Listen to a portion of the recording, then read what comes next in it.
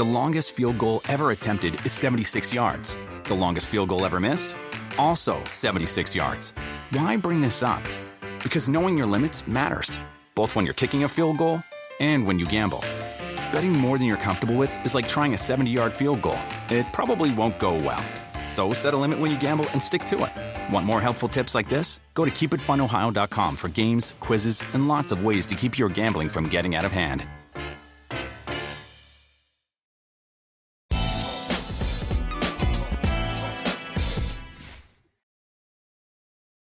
It was a special year, all things considered. And a new experience for me, Draymond Loon. Tried to make the most of it, come back, bottle this up, everybody make the right strides, take advantage of the summer, and you don't want to see us next year. To get through 3 rounds of the playoffs, beating the best teams in the league to get there, it's frankly, it's exhausting, stressful, emotional, physically tiring, all of that stuff. And, for our team, our guys, especially the core group, Dre and Steph, Clay, Loon, Andre, to be part of that 6 times in 8 years, I don't even know what to say. It just takes an enormous amount of skill and determination and work. And I couldn't be prouder of our guys. We never lost the faith, but you understood how long or how hard of a process it was going to be to climb the mountain again. It's built on years and years and years of experience, and the chemistry that we've built, and the fact that I don't know I can't remember what the number was, but since the 2019 finals, how many days it was that me, Clay, Draymond hadn't even, played on the same court. But once we got healthy, we could pick up right where we left off and find a way to continue to get better through this playoff run, to peak at the right time. And no one has proven that they can move us off that spot. And that's the mindset that we come into this thing with. We understand what it takes to win a championship. We understand the process and how you have to get better throughout the course of the season. It's not just about winning games throughout the regular season. That's anybody can just win games throughout the regular season. Teams make mistakes. Most teams in the NBA just aren't that good, so you can win games in the regular season. That means nothing, and we understand that. And so we don't chase wins during the regular season. We chase improvement during the regular season. And I think we've done that. It's definitely a moment I'm going to enjoy tonight with my family and my friends. They were there during the dog days. It was like 1,000 calf raises a day, and, it was painful at times, but I just saw this in sight and kept going, and just proud of not only my effort, but our whole team. Like, we really gelled this year at the right time, and we have exciting times ahead of us. Each player has a unique individual background and story, and I'm happy for all of them, but it's hard not to be most excited for Clay, given what he's been through, the 2-year absence, the fight that he's been through to get back to this point. Just incredible accomplishment for him, and for him to be a part of it. He's just so happy again. It's wonderful to see. Clay is a dog, and I've said it over and over again. He's going to fight, he's going to battle, no matter what it is, and most important thing to him is always to win. And to take the floor like that with a guy every night, you could see how much it was missing over the last couple of years, and to have him back and still not 100% back to Klay Thompson that we know, but working his way there, it's very special. And, we're lucky to have him back next to us competing with us, because we know, like I said, we know what we're capable of when he is there.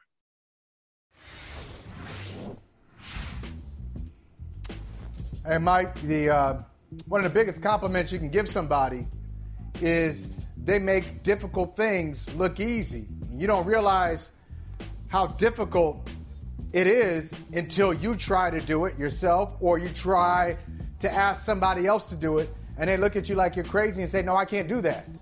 Why do you have that expectation? Why do you have that expectation? The Golden State Warriors have made this look easy, and by this, I mean the entire run, because the run has different iterations and has different nuances and different quirks and different turns, and they made it all look seamless. Let's start from the beginning, where they went from this team, this homegrown team primarily, Mike, but throwing Andre Iguodala as a smart free agent signing. But these guys right here were drafted. Draymond Green, second round. Klay Thompson and Steph Curry, first round picks. They're drafted. The core of this team goes to the championship, wins it against Cleveland, then loses after winning 73 games. After winning 73 games, by the way. They lose it. They incorporate a free agent like Kevin Durant, and it seems like he grew up with them. He fit right in, at least on the court. Maybe off the court was a different story. They win a couple more. They go down to the shadow of the valley of death. They miss the playoffs 2 years. Finish with one of the worst records in the league one of those years.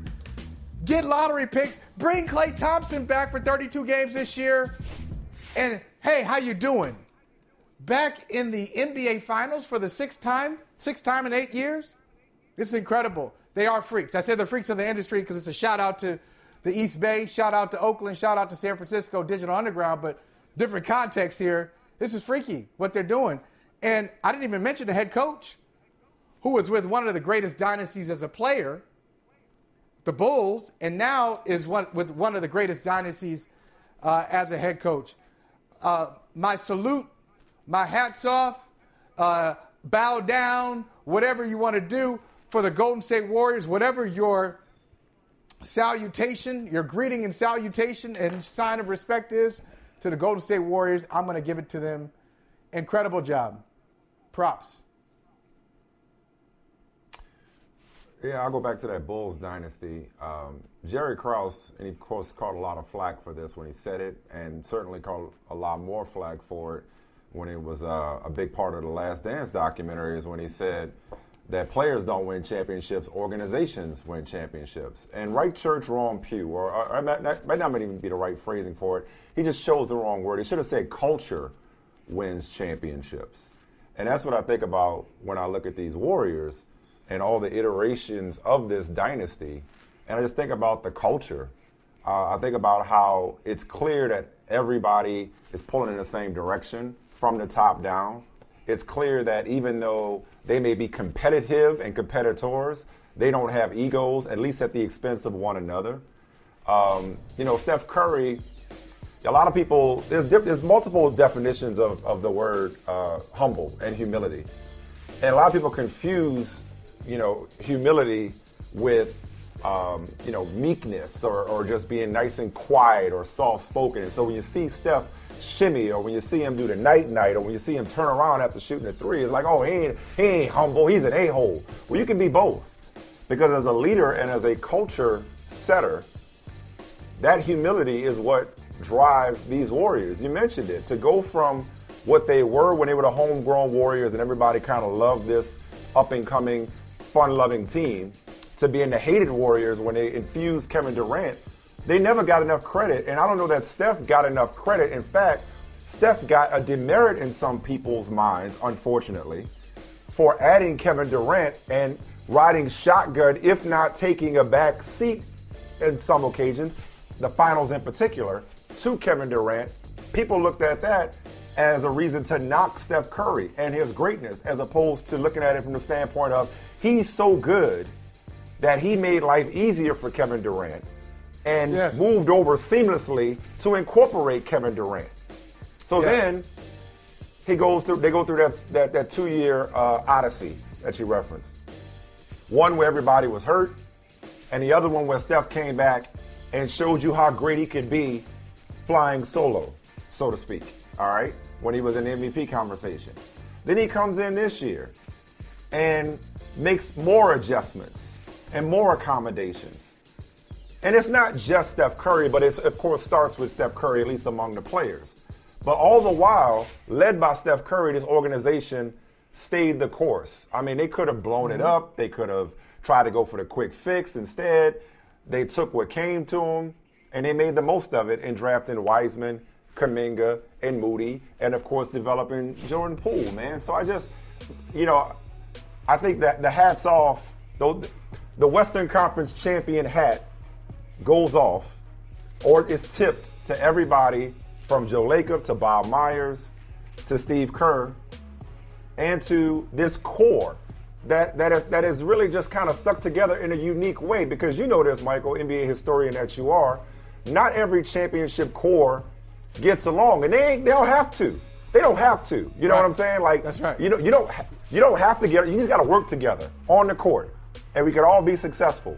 But not only do they thrive on the court, they seem to love and pull for one another off the court. Like, that's genuine, this love they have for Klay Thompson. Who Draymond may be the heartbeat of the team, but I would say the soul of the team might be Klay Thompson, one of the most beloved figures in the NBA. To watch them celebrate him last night and just to watch his comeback. You want to talk about inspirational, man. Talk about the valley of the shadow of death. His injury, or his second injury, I should say, was really what we thought was the last night of the Warriors dynasty. I think it came out around the draft, that news that he had torn his ACL after tearing his Achilles in the final. And so for him to come back and be the player that he is, and again, everybody is fine not being in the spotlight. And yet, here they are once again back in the limelight. Just an incredible story of culture, incredible story of shared commitment. I'm one of those people, Michael, a lot of people get bored with greatness. They get bored with reruns. See, I'm one of those people that watch the same movie over and over again, as you know. You know what I mean? Right. That's why I can quote them so well. I don't mind seeing reruns. I don't mind greatness because I'm more of an appreciator than I am a hater. So this is an opportunity to appreciate this journey from 2015 to 2022 and say, wait, what are they doing so well that not only the rest of the league can learn from, but we could all learn from in whatever walk of life, that we're in, whatever arena we're in. We may not be in the NBA arena, but there's lessons to be learned about how to lead, how to follow, how to stay the course, how to believe, how to unite, how to share. I mean, it's really, there's not, I put it this way, there's not going to be a documentary where somebody, or a book written 10, 20 years from now, where somebody's like, man, I really couldn't stand that guy, or that guy was jealous, or I didn't get what I deserved from the media, or I was a better player than I got credit. None of that. You ain't seeing none of that with this group. Ain't no dirty laundry to be aired with this group. The closest thing was when Kevin Durant and Draymond kind of like, they had their clash toward the end. But other than that, this is not only a dynasty, this is the prototypical dynasty. This is a flagship franchise. This is the model organization, not just in the NBA, but perhaps in all the professional sports right now. Yeah, they make it look good. And it's funny, the reason I start smiling at the very beginning of your comments when you made that reference to Jerry Krause, you knew where God I was is my witness. No, God is my witness. Oh, did I know where you were going? This morning, I was about to write in the feed, organizations indeed win championships. I was about to say it. I was about to make a reference to that and flip it around. Yeah. And it's funny how you bring in the Bulls too with The Last Dance. And you mentioned Michael. So Michael did it too. They won 6 in 8, which is just crazy. They won 6 championships in 8 years. But it's different. It's a different feel, as you just referenced. Like Horace Grant and Michael Jordan, they ain't cool. Scottie Pippen and Michael Jordan, they ain't cool. So there's some people at their core, they were homegrown too. But as Klay Thompson quotes John Wooden and says, it's amazing what you can accomplish when nobody is worried about who gets the credit. Yeah. So that's the difference between the Bulls and the Warriors. So, look, I don't know. They're very Spurs-like. They're very Spurs. They're more Spurs than they are Bulls. Right, Michael? Did Jordan need the credit? Did Jordan need the credit, or he was fine with all the credit he was getting? Was it his teammates who were saying, well, wait a minute, man. Why don't you put in a good word for a brother? when you're up there during your press conferences, instead of saying my supporting cast, stop talking like that. You know, why don't you give us some love? I don't know what the dynamics were internally, but I know that's not the issue with the Golden State Warriors, and you're right. Spurs, where Steve Kerr also has a background, the Spurs weren't like that. Right. The Spurs, it was they Popovich, had Duncan, Robinson, all those guys, Manu, Parker, and it was just it was cool. They had a lot that's not to say that the Bulls way, it obviously worked, or the Lakers way, you know, with Shaq and rest in peace, Kobe Bryant, it obviously worked. But this is just, and it's also fun to watch the evolution of how this team is covered, is dissected, is discussed. Because as you know, they were young and cute. We went over this before. They went from young and cute to like once they started winning too much, people started hating them. And then when they added Kevin Durant, and I'll come back to that in a second, people really hated on him. Oh, you got to get Kevin Durant in order to beat LeBron James. And then they fell off, and we thought the dynasty, or some people thought the dynasty was over. And then they come back, and now we appreciate Steph as he's putting on a show, you know, trying to, you know, fight the good fight practically by himself from an offensive standpoint. Last year, getting them to the play-in, but not the playoffs for a second straight year. And then back to this year, where early in the year, it's like, oh, okay, this team is fun again. This team is lovable again. We can root for this team again, says some of the former haters, some of the reformed haters. We can root for this group again. And early in the season, to say that nobody thought they'd be here, at least this year, I'm not talking about the last 3 years or what have you, but this year, that's not true, because early in the year, everybody thought they get Clay back, and he's an approximation of what he used to be. They're going to be a problem in the playoffs. We didn't see Jordan Poole coming like this, or even Andrew Wiggins doing this in the playoffs. But and even we talked about the other day, Wiggins, and what he's become, all because of the culture here. You know what I mean? So, you know, this is why, man, I'm reluctant to like make definitive declarations when it comes to special people. Like I don't have the receipts, but you and I had some discussions over the last couple of years about. I'm walking out now. I mean, you gonna say the same thing? Oh man, you gonna say the same thing again? That's two. On a different topic. Absolutely. What topic? Go ahead. What topic? I was gonna say it just like that. Way down the bottom, hip hop. I told you yesterday. I sent you a text yesterday off a Common freestyle. I heard it on Power 106 in L.A. Keep it in California. The L.A. Leakers. You ever hear that? It's like. Yeah. They just bring MCs on and just have them freestyle. I heard a Common freestyle. It was so dope, 8 minutes. It was incredible. And I was like, you know what? During his shout-out, he was thanking them for inviting him on the show. During his shout-out, he was like, hey, Common is like, hey, I just want to shout out all the people who have been here. Shout out KRS-One. Shout out Rakim. Shout out Big. Shout out Andre 3000. He's going on and on. I'm like, you know what? I'm done. I'm done with top fives in hip hop. Over. I will never do it again. There is no top five for me in hip hop. There's just too many great people to trivialize what they've done. So you're talking about the declaration part. Yeah, the declaration. That's the word. Yeah. Okay, I got you. All right. Okay. Yeah, it's too many like. Oh, this is the best MC, or he's a top 5 MC. Right. Oh, he's not top 5. She's not top 5. It's too many people, and it's too much greatness for us to just kind of compartmentalize and push people aside. I really like that's a great job of sticking a little sidebar in there. That was an awesome sidebar. I wasn't talking about that. I was talking about the declaration of they're done. The dynasty's dead. I'm sure you remember those conversations that you and I had. I'm like, I'm not so sure about that. I'm not so certain about that because, and it was all big ifs, granted. It was big ifs. But if Clay can come back, Steph will be Steph. Why can't they compete for championships? Did I think it would be a matter of one season?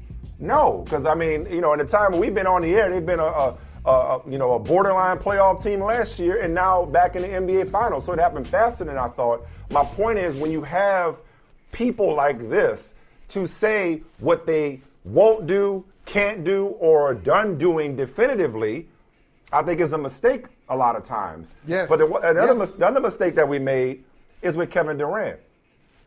And again, I say we, but a lot of people looked at it through the prism of Durant, or the negative, from a negative perspective, I should say, both Durant and the Warriors. Durant that, you know, oh, you couldn't beat him, so you joined him. You know, you blew the 3-1 lead. Now you go join a team that beat you in the Western Conference Finals that year. And then from the Warriors' perspective, it's like, oh, don't y'all have enough? Do y'all have to get Kevin Durant too? That's the only way you're around LeBron James is going to get the second best or even the best player in the world? When really it was a commentary and a reflection of just how fun it is to be a part of that group. You know, and how much Durant at the time, now he left, but at the time was like, I just want to be a part of that.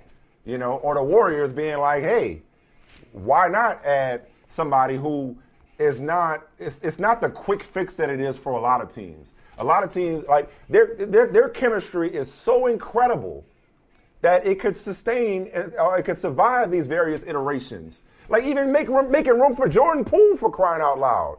You know, I mean, it's just incredible how everybody eats B with the Golden State Warriors. Whereas, you know, a lot of other teams are like, oh, if we get this star, and voila, we got a championship. Like, this team has managed to marry being both homegrown and being aggressive when it comes to additions and spending money in a way that few, if any, other franchise has.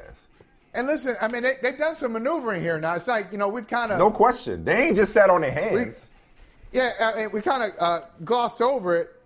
But how about at one point, let's talk about some of the people who were Warriors. At one point, D'Angelo Russell was a Golden State Warrior. Right. Who they flipped for Andrew Wiggins.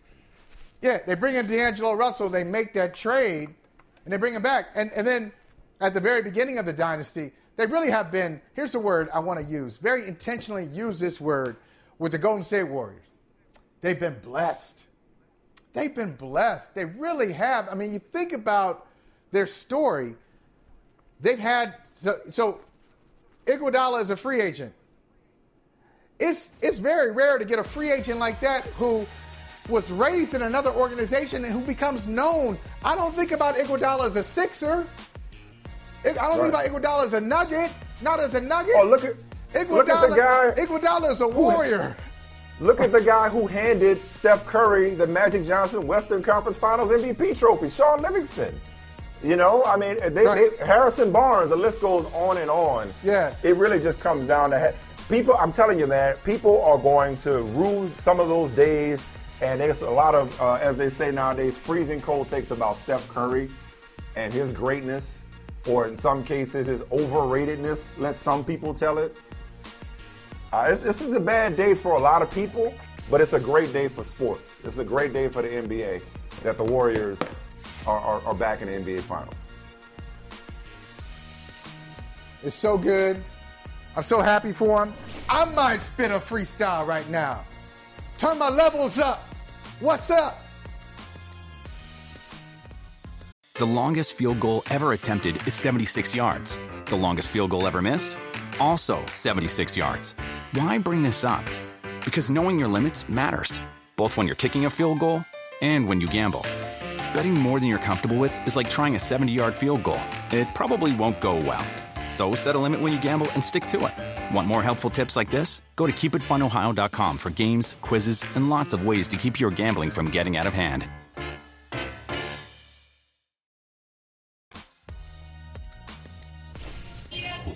Say LeBron James! LeBron James!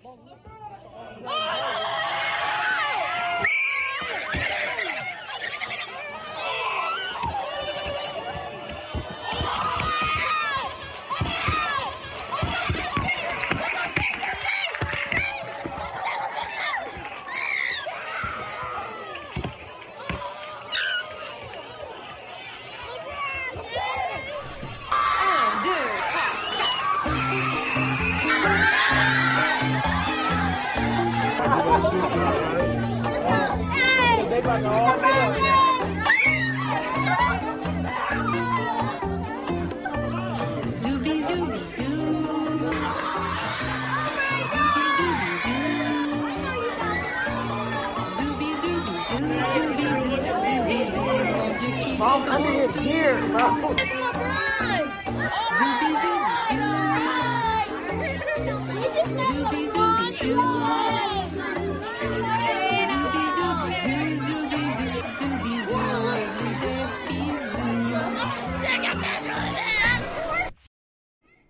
Man, I tell you what, Michael and Mark Spears from Anscape, with every news update from Texas, I can't tell you how much I needed to see that scene from a school. That's what school is supposed to be about. That is what it's all about. Usually this time of year, at least over the last 15 years, LeBron James, we're talking about him in the finals. Obviously, he's not there, but yet he's still winning nonetheless. And Spears, listen, before we get to the conference finals, the Warriors, and then whatever's left of the Eastern Conference Finals, while we're on the subject of LeBron, let's touch on the people chasing the Warriors once again. Starting with the Lakers, I'm curious, what do you know about their head coaching search? Not a lot, bro. They're keeping it real close to the vest. Sometimes it's that simple. Hey, man. I ain't got to lie, right? Just somebody I'm really intrigued by. You know, former assistant coach there, certainly is paid his dues. I know that they're, in terms of David Fizdale and Phil Handy, the guys on staff that probably should get a look, they're not getting a look, which is certainly disappointing for some other guys who have been paying their dues as well. But it's a very long search, interesting search in terms of LeBron James' impact on it. I'm not quite certain how much they're letting him be involved in it, but obviously if Mark Jackson is someone that's interviewed, that certainly has LeBron James written all over it. So it's kind of went a little longer than perhaps it should. You would think that they would like to get someone in before the draft. So I would expect sooner rather than later they would get this done. And then on a somewhat related note, some people have viewed him as maybe the next LeBron from a skill set standpoint. Of course, Luka Doncic exceeded expectations from a playoff standpoint with going to the Western Conference Finals. I beg your pardon. Jason Kidd had some comments last night that many took as a referendum or commentary on what Luka still needs to improve upon if the Mavericks want to be regulars this time of year. Here's Jason Kidd, and we'll get your reaction to that. Well, no one had us playing at the end of May, but those guys in that locker room believed that they can compete and play at a high level. Now it's about what's our appetite come next season. Are we going to just tiptoe into the season, or are we going to be hungry? And then are we going to train this summer to understand what it means to play into May and June? Because it's a long season. What did you take from that comment, Spears? And how do the Mavs take it to the next level? Well, I mean, I guess you could vaguely think it's about the whole team, but maybe, as you guys seem to be alluding to it, I would agree with it that he's, talking about Luka. He seemed to tire as the game went on. And in order to be, I think, elite in this league, LeBron James certainly learned it from Kobe when he went to the 2008 Olympics. You got to be in elite shape. And so you can't just be young and think that's good enough. I mean, that's what's kept Chris Paul's longevity in the league, kept Melo around is, they're probably much lighter than they were at the beginning of their careers. So I think Luka needs help, and I believe Nico Harrison, the president, and Michael Finley will get that help for him.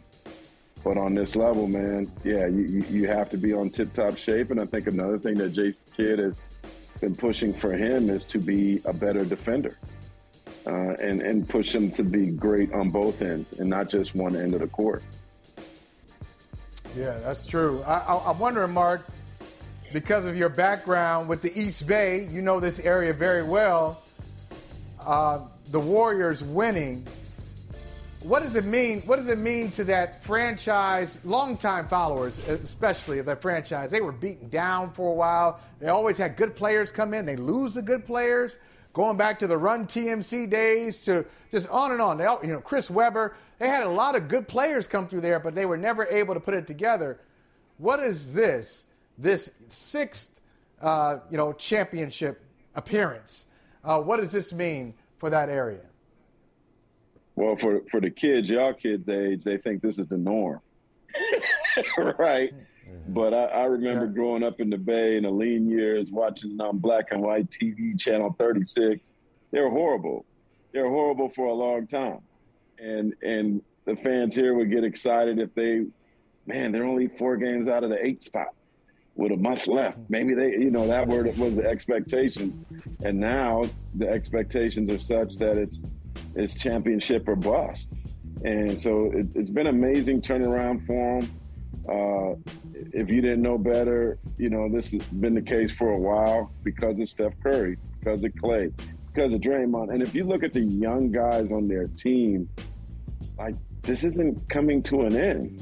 The window is not closing. This isn't the end. Like, Wiggins is 27. Who I think he could drink. He barely could drink now, right? Kuminga, Moody. And look, the same thing that happened to Joel Embiid, where he missed the first couple of years and then became a superstar, I think is going to happen with James Wiseman. I really believe that James Wiseman's going to be a problem in this league once he could get healthy. And they certainly could use him right now. So, no, this isn't the end. This isn't the end. I see them contending for several years to come. And this is a Spurs-like dynasty where you have stars like David Robinson to Tim Duncan to Tony and Ginobili to Kawhi pass the torch around for about 2 decades before the well ran dry. So they're back in the finals for a 6th time in 8 years. But there's a little bit of business left, and that is to win the whole thing before we start celebrating a return. As Draymond said last night, as we all expect, based on the last game, based on the way the series is playing out, it looks like it's going to be the Celtics. But I struggled. I struggle, and I know Michael agrees with this. I struggle to assume that the Celtics will get this over with. I mean, have the Heat, talk about being run down and being, just beat up, have the Heat just simply run out of gas, and we're looking at a potentially classic Warriors-Celtics final? I'm not giving up on the Heat. Jimmy Butler is great with his back against the wall. I know the Heat culture. They're going to fight. Yeah, right. P.J. Tucker's going to fight. Kyle Lowry's going to fight. I also do know, and you guys do know this, that playing in Boston can be one of the more intimidating places to play in the league. When you're the visiting team and when you're the home team, they lift you up when you're down. They keep you in it. They keep you energized. So there's definitely an amazingly large home court advantage here that if the Celtics do take a lead, that energy could lead them back to the finals. But there is certainly some pressure, and you guys know this, man. There's nothing like walking into that venue and seeing all those banners on top of you, seeing all them retired jerseys, and knowing the standard that comes with wearing that Boston Celtics uniform. So to me, that kid you're showing right now, Tatum,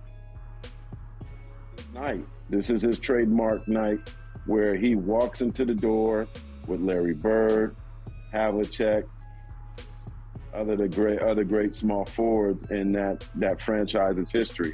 He has to lead them there.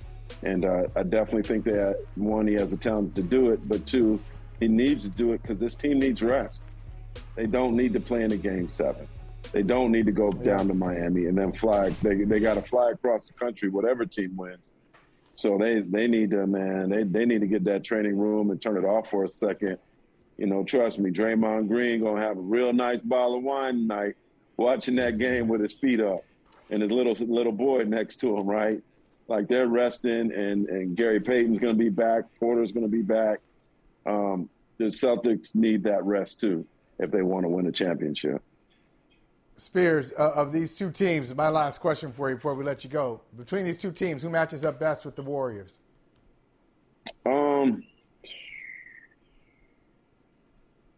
You would think that the Celtics did, because everybody points to their size, but the Celtics were also 21st in points in the paint in the league. So I think their size can be deceptive. I think it's helpful for them defensively because, in terms of Robert Williams, if he's healthy, in a shot blocking sense, and Theis, if he's healthy, Horford. but I do think that Adebayo would probably give him more problems inside. I don't think the Warriors right now have anything to stop that. Jimmy Butler is a problem. The defense of PJ. So as crazy as this might sound, I mean, they're both a problem. I think Miami probably matches up a little better if they're healthy. All right. Good to see you healthy, brother. Thank you so much. Surprised you, huh? From Manscaped. Great artwork. A little bit. Yes. Exceptional artwork. All right, man. We'll talk to you later. Take it easy. And that sign, too, by the way. Ooh. Oh, that's a flex. That's a flex. Sir, San Jose State represent.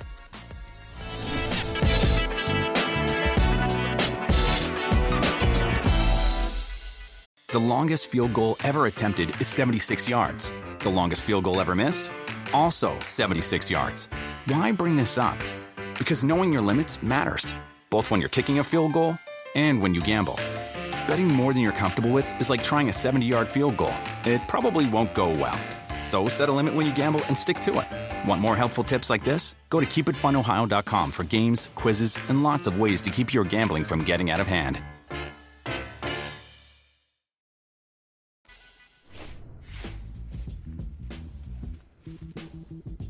All right, it is time for our Axe interview of the week, and who better to spend some time with than our dear friend, Dr. Myron Rolle. I mean, the dude's resume is just unparalleled. A neurosurgeon, a former NFL player, a Rhodes Scholar. I mean, and listen, I go back with Myron Rolle. He's been my role model since he was a Rhodes Scholar. I believe that's when you and I first met. And I said back then I wanted to grow up and be like you, and what you've done in the years since, including the publication of your book, The 2% Way, How a Philosophy of Small Improvements, wait, let me get this right, How a Philosophy of Small Improvements took me to Oxford, the NFL, and neurosurgery. This should be on everybody's reading list if you want to know how to tackle life the way that Myron Rolle has in various arenas, whether it's football, whether it's philanthropy, and of course, medicine. But here's where I want to start with you, Myron, and thank you so much for being here, man. I saw you talk about recently in an interview about the vulnerability you display in this book when it comes to the self-doubt, the uncertainty, and the social awkwardness that you've experienced over the years. And I said to myself, wow, like this is a guy who on the outside like looks like he's got it all together and could walk into any room and feel comfortable. How did you push through those battles with self-doubt and uncertainty and insecurity? Well, that's one of the blessings of this book, Mike. It's just you have this opportunity to be very vulnerable and open and transparent with readers about the challenges and the struggles that you faced. I remember coming down as a prep school kid in New Jersey down to Florida State, Tallahassee, Florida, where a lot of my teammates had dreadlocks, gold teeth, listening to Plies and Trick Daddy and eating country fried steak. I mean, just the culture was so different than what I was used to. And then hopping over to England at Oxford as a Rhodes Scholar and feeling like a little bit like a jock when you have people who have got 9 degrees and have been published 17 times and, are written about in Nature or Science magazine or something like that. So always feeling like a little bit boxed out or a little bit uncomfortable. And the way that I felt I was able to mitigate that feeling of awkwardness or that feeling of discomfort or dis-ease was applying this 2% way, this process of just saying, you know what, let me just get a little bit better at something that I know I can improve on every single day, those consistent steps towards being a better version of myself, and then finding that common ground with those around me so that I'm able to have peace and continue to move forward. When were you able to enjoy your first small win? Because I'm sure we all have small wins. We don't necessarily look at it in the moment. Then you look back and you say, wait a minute, that was significant. I kind of glossed that over. I didn't celebrate that enough. When did you get to that point where you were aware of the small wins that you had and you were able to celebrate them? So I learned the 2% way process from my coach at Florida State University, my defensive back coach, D coordinator, Mickey Andrews. He wanted us to get a little bit better every day in practice, our stamina, our ability to tackle, our ability to high point the football. And I extrapolated that mindset of just feeling like I can take small steps and breaking down a bigger goal and feel good about myself in doing it. And so when I applied for the Rhodes Scholarship, the first time I went through my interview process, I did terribly. I was unprepared. I was egotistical and arrogant. I went in just not ready to perform at my optimum. And I took that 2% way process of activating and mobilizing resources around me. I found a Rhodes Scholar who could help do a mock interview with me to get me ready. I read articles. I was watching CNN and all the late night news so I can stay up on current events. I would talk to people around Waffle House and around Tallahassee community about the Rhodes Scholarship and try to get my words out and enunciate as best I possibly could. And I saw those small steps every day end up in me winning that scholarship and changing my life and making me a role model for young people around the country and even around the world. So it was definitely a blessing. And I think that was the first time that I've seen that process take hold and get me from point A to point B seamlessly.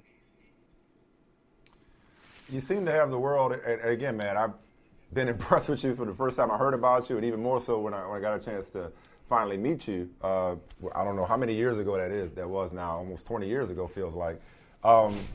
You seem to have the world in the palm of your hand and seem to just have, such direction and such, self-awareness about it. And then you're doing everything that you seem to put your mind to, I guess I would say. So even right now, even as you write the book and you pass along this 2% way wisdom to others, what are you getting better at 2% each day right now in your own, either professional or personal life, as the case may be? Well, it's a great question. Yeah, I think for me, I'm always trying to get better as a father. We had talked, off air about, being a new dad again, a second time. I have twins of 21 months, and new twins are 33 weeks old. So y'all like trying to balance. Y'all like that. twos in your family. You're all about everything good for you comes in twos. Twins twice and 2% way. I feel you. I like it. That's on brand. Congratulations. That's right. Thank you. Well, definitely congrats to my wife mostly. I mean, she's a rock star. She's amazing. I just do what she says, Smart man. But yeah, so, being a father and trying to improve, how I'm leading this home in this Christian environment that we're in, trying to improve my foundation, my philanthropic efforts back home in the Bahamas and around the Caribbean, delivering equitable and timely, accessible neurosurgical care for the most vulnerable populations, those marginalized populations in lower middle income countries in that region. So there's a lot, that we're doing, but thankfully by the grace of God, I've been able to stay on balance, stay on beat, and continue to move forward every day by having people who can check in on me, make sure I'm doing well, praying, writing things down, checking it off, and then having that moment of self-reflection, like, did I get better today? Have I moved forward? And then tracking my progress every month or 6 months to say, yes, I have gotten better and I am a better version of myself, better today than I was yesterday, for sure. Man, that's such a word. Can you tell us a little bit more about LaToya, who herself is a pediatric dentist?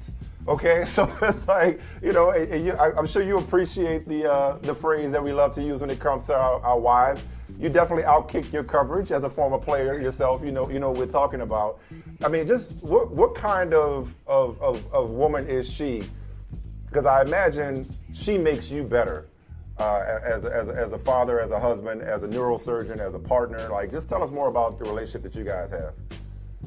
Well, Toya is all that. She's a queen. She's my rock. She's phenomenal. It was the hardest time of my life when the pandemic hit.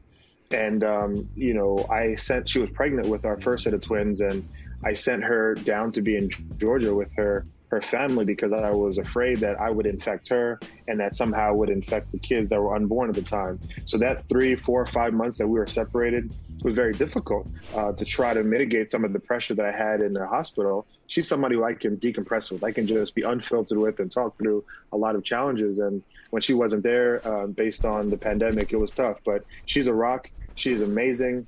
She went to Tennessee State University, HBCU, and now she's a pediatric dentist in Orlando, and just a phenomenal person that is everything that you said, my best friend, holding this family together, so strong, and I love her dearly, and she makes us all go. And, I typically, lead the family, pounding my chest, but she tells me what to do in my ear, and then I do what she says. So that's kind of how it works. You take coaching. 2 sets of twins, Mike. You want to talk about some zone coverage right there. I couldn't imagine that, man. That's amazing. That's crazy. That's great. Yeah. Now, Mike, I used to, I don't know if you know this, in Boston, NBC Sports Boston, my weekly guest, my weekly analyst was Dr. Myron Rolle. And we would just talk about all things NFL. So I just got used to calling him Dr. Rolle. I can't even call you Myron. I got to call you Dr. Rolle. So Dr. Rolle, good to see you in this space. I've heard you, and we never talked about this when we were doing football coverage on Sundays. I've heard you make a couple of references to your faith. Tell us about that journey and how maybe what some of the milestones are, some of the revelations are for you, because it sounds like that informs pretty much everything that you're doing. Absolutely. When I was 10 years old, I had a bit of a temper. I was an angry young man, and I think it was coming from the Bahamas and growing up in a suburban white town in southern New Jersey. I would get called racial epithets at times. I would get suspended from school. I would fight. I would steal from our local grocery store. These things that people are like, wow, really, Dr. O, this was you when you grew up? But it really was. I did well in school and I was a good athlete, but I thought that my behavior didn't have to match anything else. I just thought I can have an attitude and do what I wanted to do. And one time I just took it a little bit too far and beat up this kid very badly. He had to go to the hospital for his injuries. He took me to court in Atlantic City, New Jersey. And thankfully, by the grace of God, I was able to walk out of that courtroom just shaking his hand, doing some community service. My parents were very, very nervous that we were going to get deported to the Bahamas or something. But, at that point, I made the pivot. I made the switch. I gave my life to Christ about a month later. And I started thinking about and thinking through things with the lens of Christianity that, I have to be better. I have to do more. I know that, I have a God who's helping me, who looks over me, covers me, helps lead me and guide me, protects me through all things. And so that's been sort of a fuel to continue to move forward and suppress that anger and that temper that I had, to be a good person, to be a good human and treat people well. And so I've never gone back to 10-year-old Myron. I've been able to grow from that. And I thank my faith a lot for that. That's good stuff right there. Going back to the 2% way, just kind of like reverse engineering this a little bit. It reminds me of what's the proverb, how does a man eat an elephant, but one bite at a time? It kind of reminds me of that sort of thing, that sort of mentality to, achieving big goals. But in the reverse, do you feel that people, because this really did speak to me, as simple as it is, as it seems on the surface, this really did speak to me. Do you find that people focus too much on the 100%? And maybe that causes quite a bit of strife, quite a bit of anxiety, quite a bit of doubt, quite a bit of, anxiousness when it comes to our journeys, because instead of just focus on it a little bit at a time, we're trying to get to 80 and 90 and 100% as quickly as possible. Does that make sense? Yeah, absolutely makes sense. And I think that is an absolute, challenge that we face today. We can compare our journey and try to juxtapose what we're doing to somebody else, especially through social media. You can look to see what someone's doing. You think they have it yesterday. You think they have it tomorrow. You think they have it all done next week. And you might feel like you're not enough, that you're not good enough, that you're not doing enough, that you're not worthy. And so I think the 2% way helps break that down, move away from that noise, that background noise that could distract you or even depress you in a way, and keeps you away from comparing yourself to someone else. You don't know what they're doing in their life. You don't know the struggles, the demons that they have to face. But what you have to do is continue to move forward, have that small win, stack up those victories, and win each day. And it's actually a neuroscientific process to this too, guys. I mean, we have 6 lobes in our brain. One of our lobes is called the limbic lobe. And if you are able to achieve well and feel good about yourself, your reward pathway in your limbic lobe is activated, where these neurotransmitters are released and you have this feeling of euphoria, like I just did something very good. And I don't think we celebrate ourselves enough. We don't celebrate the journey through the process enough. We often feel like we have to just put our head down and just look up when a big goal happens or a big achievement happens. But that's not true. There's enough danger and depression in the world today that we can love ourselves every single day, be grateful for having the breath of life, and be grateful for being able to move forward every single day. And this book is all about that, and we're excited about it. The doors of the church are open. Yes. That was church and school at the same time. That was church and medical school at the same time. I was going to say, the pandemic, I haven't been to church in a while, but the church I went to before the pandemic, they used to sing the song at the end. We need a choir here. I can't be the choir for it, but that deserves some song. Organist. But let me ask you this, Dr. O. Most of the time, you'll hear professional athletes generally at the end of their career and they say, I'm going to miss the camaraderie. There's nothing outside of football or nothing outside of whatever the sport is that can really compare to this. And most of the time, I understand what they're saying. But in your case, you have a team working with you. You're saving lives. That euphoria that you just mentioned, I'm sure, is there when you help somebody who came in a lesser condition. You made them better. How does it compare? I would imagine it might be greater. Dare I say, is it even greater than a sports achievement? No question about it, Mike. I think that having the opportunity to operate on someone's brain or someone's spinal cord, it just feels like you are blessed that you have this moment where somebody is vulnerable, have nowhere else to go, and nowhere else to look, and here they are on your operating table with your attending or your colleague, and you have the chance to save this life or help cure an ailment that they might possibly have. And working through this science, this discipline of neurosurgery, is giving me profound perspective on life in general. We have people who are walking dogs the day before and out at church the day before, and then for some reason have a stroke or get hit or fall or something like that. And their whole life is changed. How they breathe, how they eat, who sees them, if they're going to be able to walk again or talk again, that's all changed. And so life is so precious. And the ability to help bring people back from the brink of death or the brink of just severe pain or severe disability to a sense of a meaningful and a purposeful life, that does feel good. And it's very rewarding. And it makes, waking up at 4:30 in the morning to get there for cases and leaving 7:30 at night, making sure that everybody's tucked away after you leave for the day, it all makes it worth it for sure. Dr. Martin Rolle, this was certainly worth it for us. Thank you for taking the time to be our Axe Effect interview of the week, man. You exude such confidence. I'm confident that your next 35 years, you're going to do some incredible stuff. Thank you for sharing this story. Thank you for sharing this handbook with the rest of us. Great. It's another way that you're helping people. What, you got 2 years left in your residency at MGA? That's right, MGA? 2 years. Well, Mike, I do want to say something too really quickly that really helped me. And you might not remember this, but when I was on my third day of my draft, you and I were texting, and I was very nervous that I wasn't going to get drafted, and you kept saying, "Myron, keep your head up, keep your head up, keep your head up." And then finally, when I got drafted, pick 207 in the 6th round, you texted me and said, "Boom, there it is." I'll never forget it. So it made me feel good. You've been with me for a long time, and Michael Holley, man, obviously we've been riding together with NBC Boston. So I appreciate you, brothers, and thank you for giving me the space to talk about this book. It really means a lot. Absolutely. No, it means the world to us, man. Thank you so much. We're proud of you, brother. Thank you so much.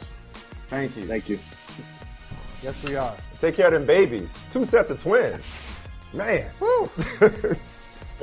That's the next book. That's the next book. Right? That's the 2% way. The 2 times 2 way right there. For sure. Hey, how you doing, baby? You look mighty fine. I figured I might come your way and roll up on you with that golden ticket. Shawty, can I get your Smell irresistible. The Axe Effect. All right, man. I'm checking Twitter here. Have you seen a Colin Kaepernick signing today? I have not seen a Colin Kaepernick signing, but I did see a reference to more teams being interested in Kaepernick. Maybe here's my optimistic outlook for the weekend. Maybe he's considering his options because it's not just the Raiders. Yeah, a signing is not imminent, reportedly. But yeah, we need optimism right now. Let's remain optimistic. The longest field goal ever attempted is 76 yards. The longest field goal ever missed? Also 76 yards. Why bring this up? Because knowing your limits matters, both when you're kicking a field goal and when you gamble. Betting more than you're comfortable with is like trying a 70-yard field goal. It probably won't go well. So set a limit when you gamble and stick to it. Want more helpful tips like this? Go to keepitfunohio.com for games, quizzes, and lots of ways to keep your gambling from getting out of hand.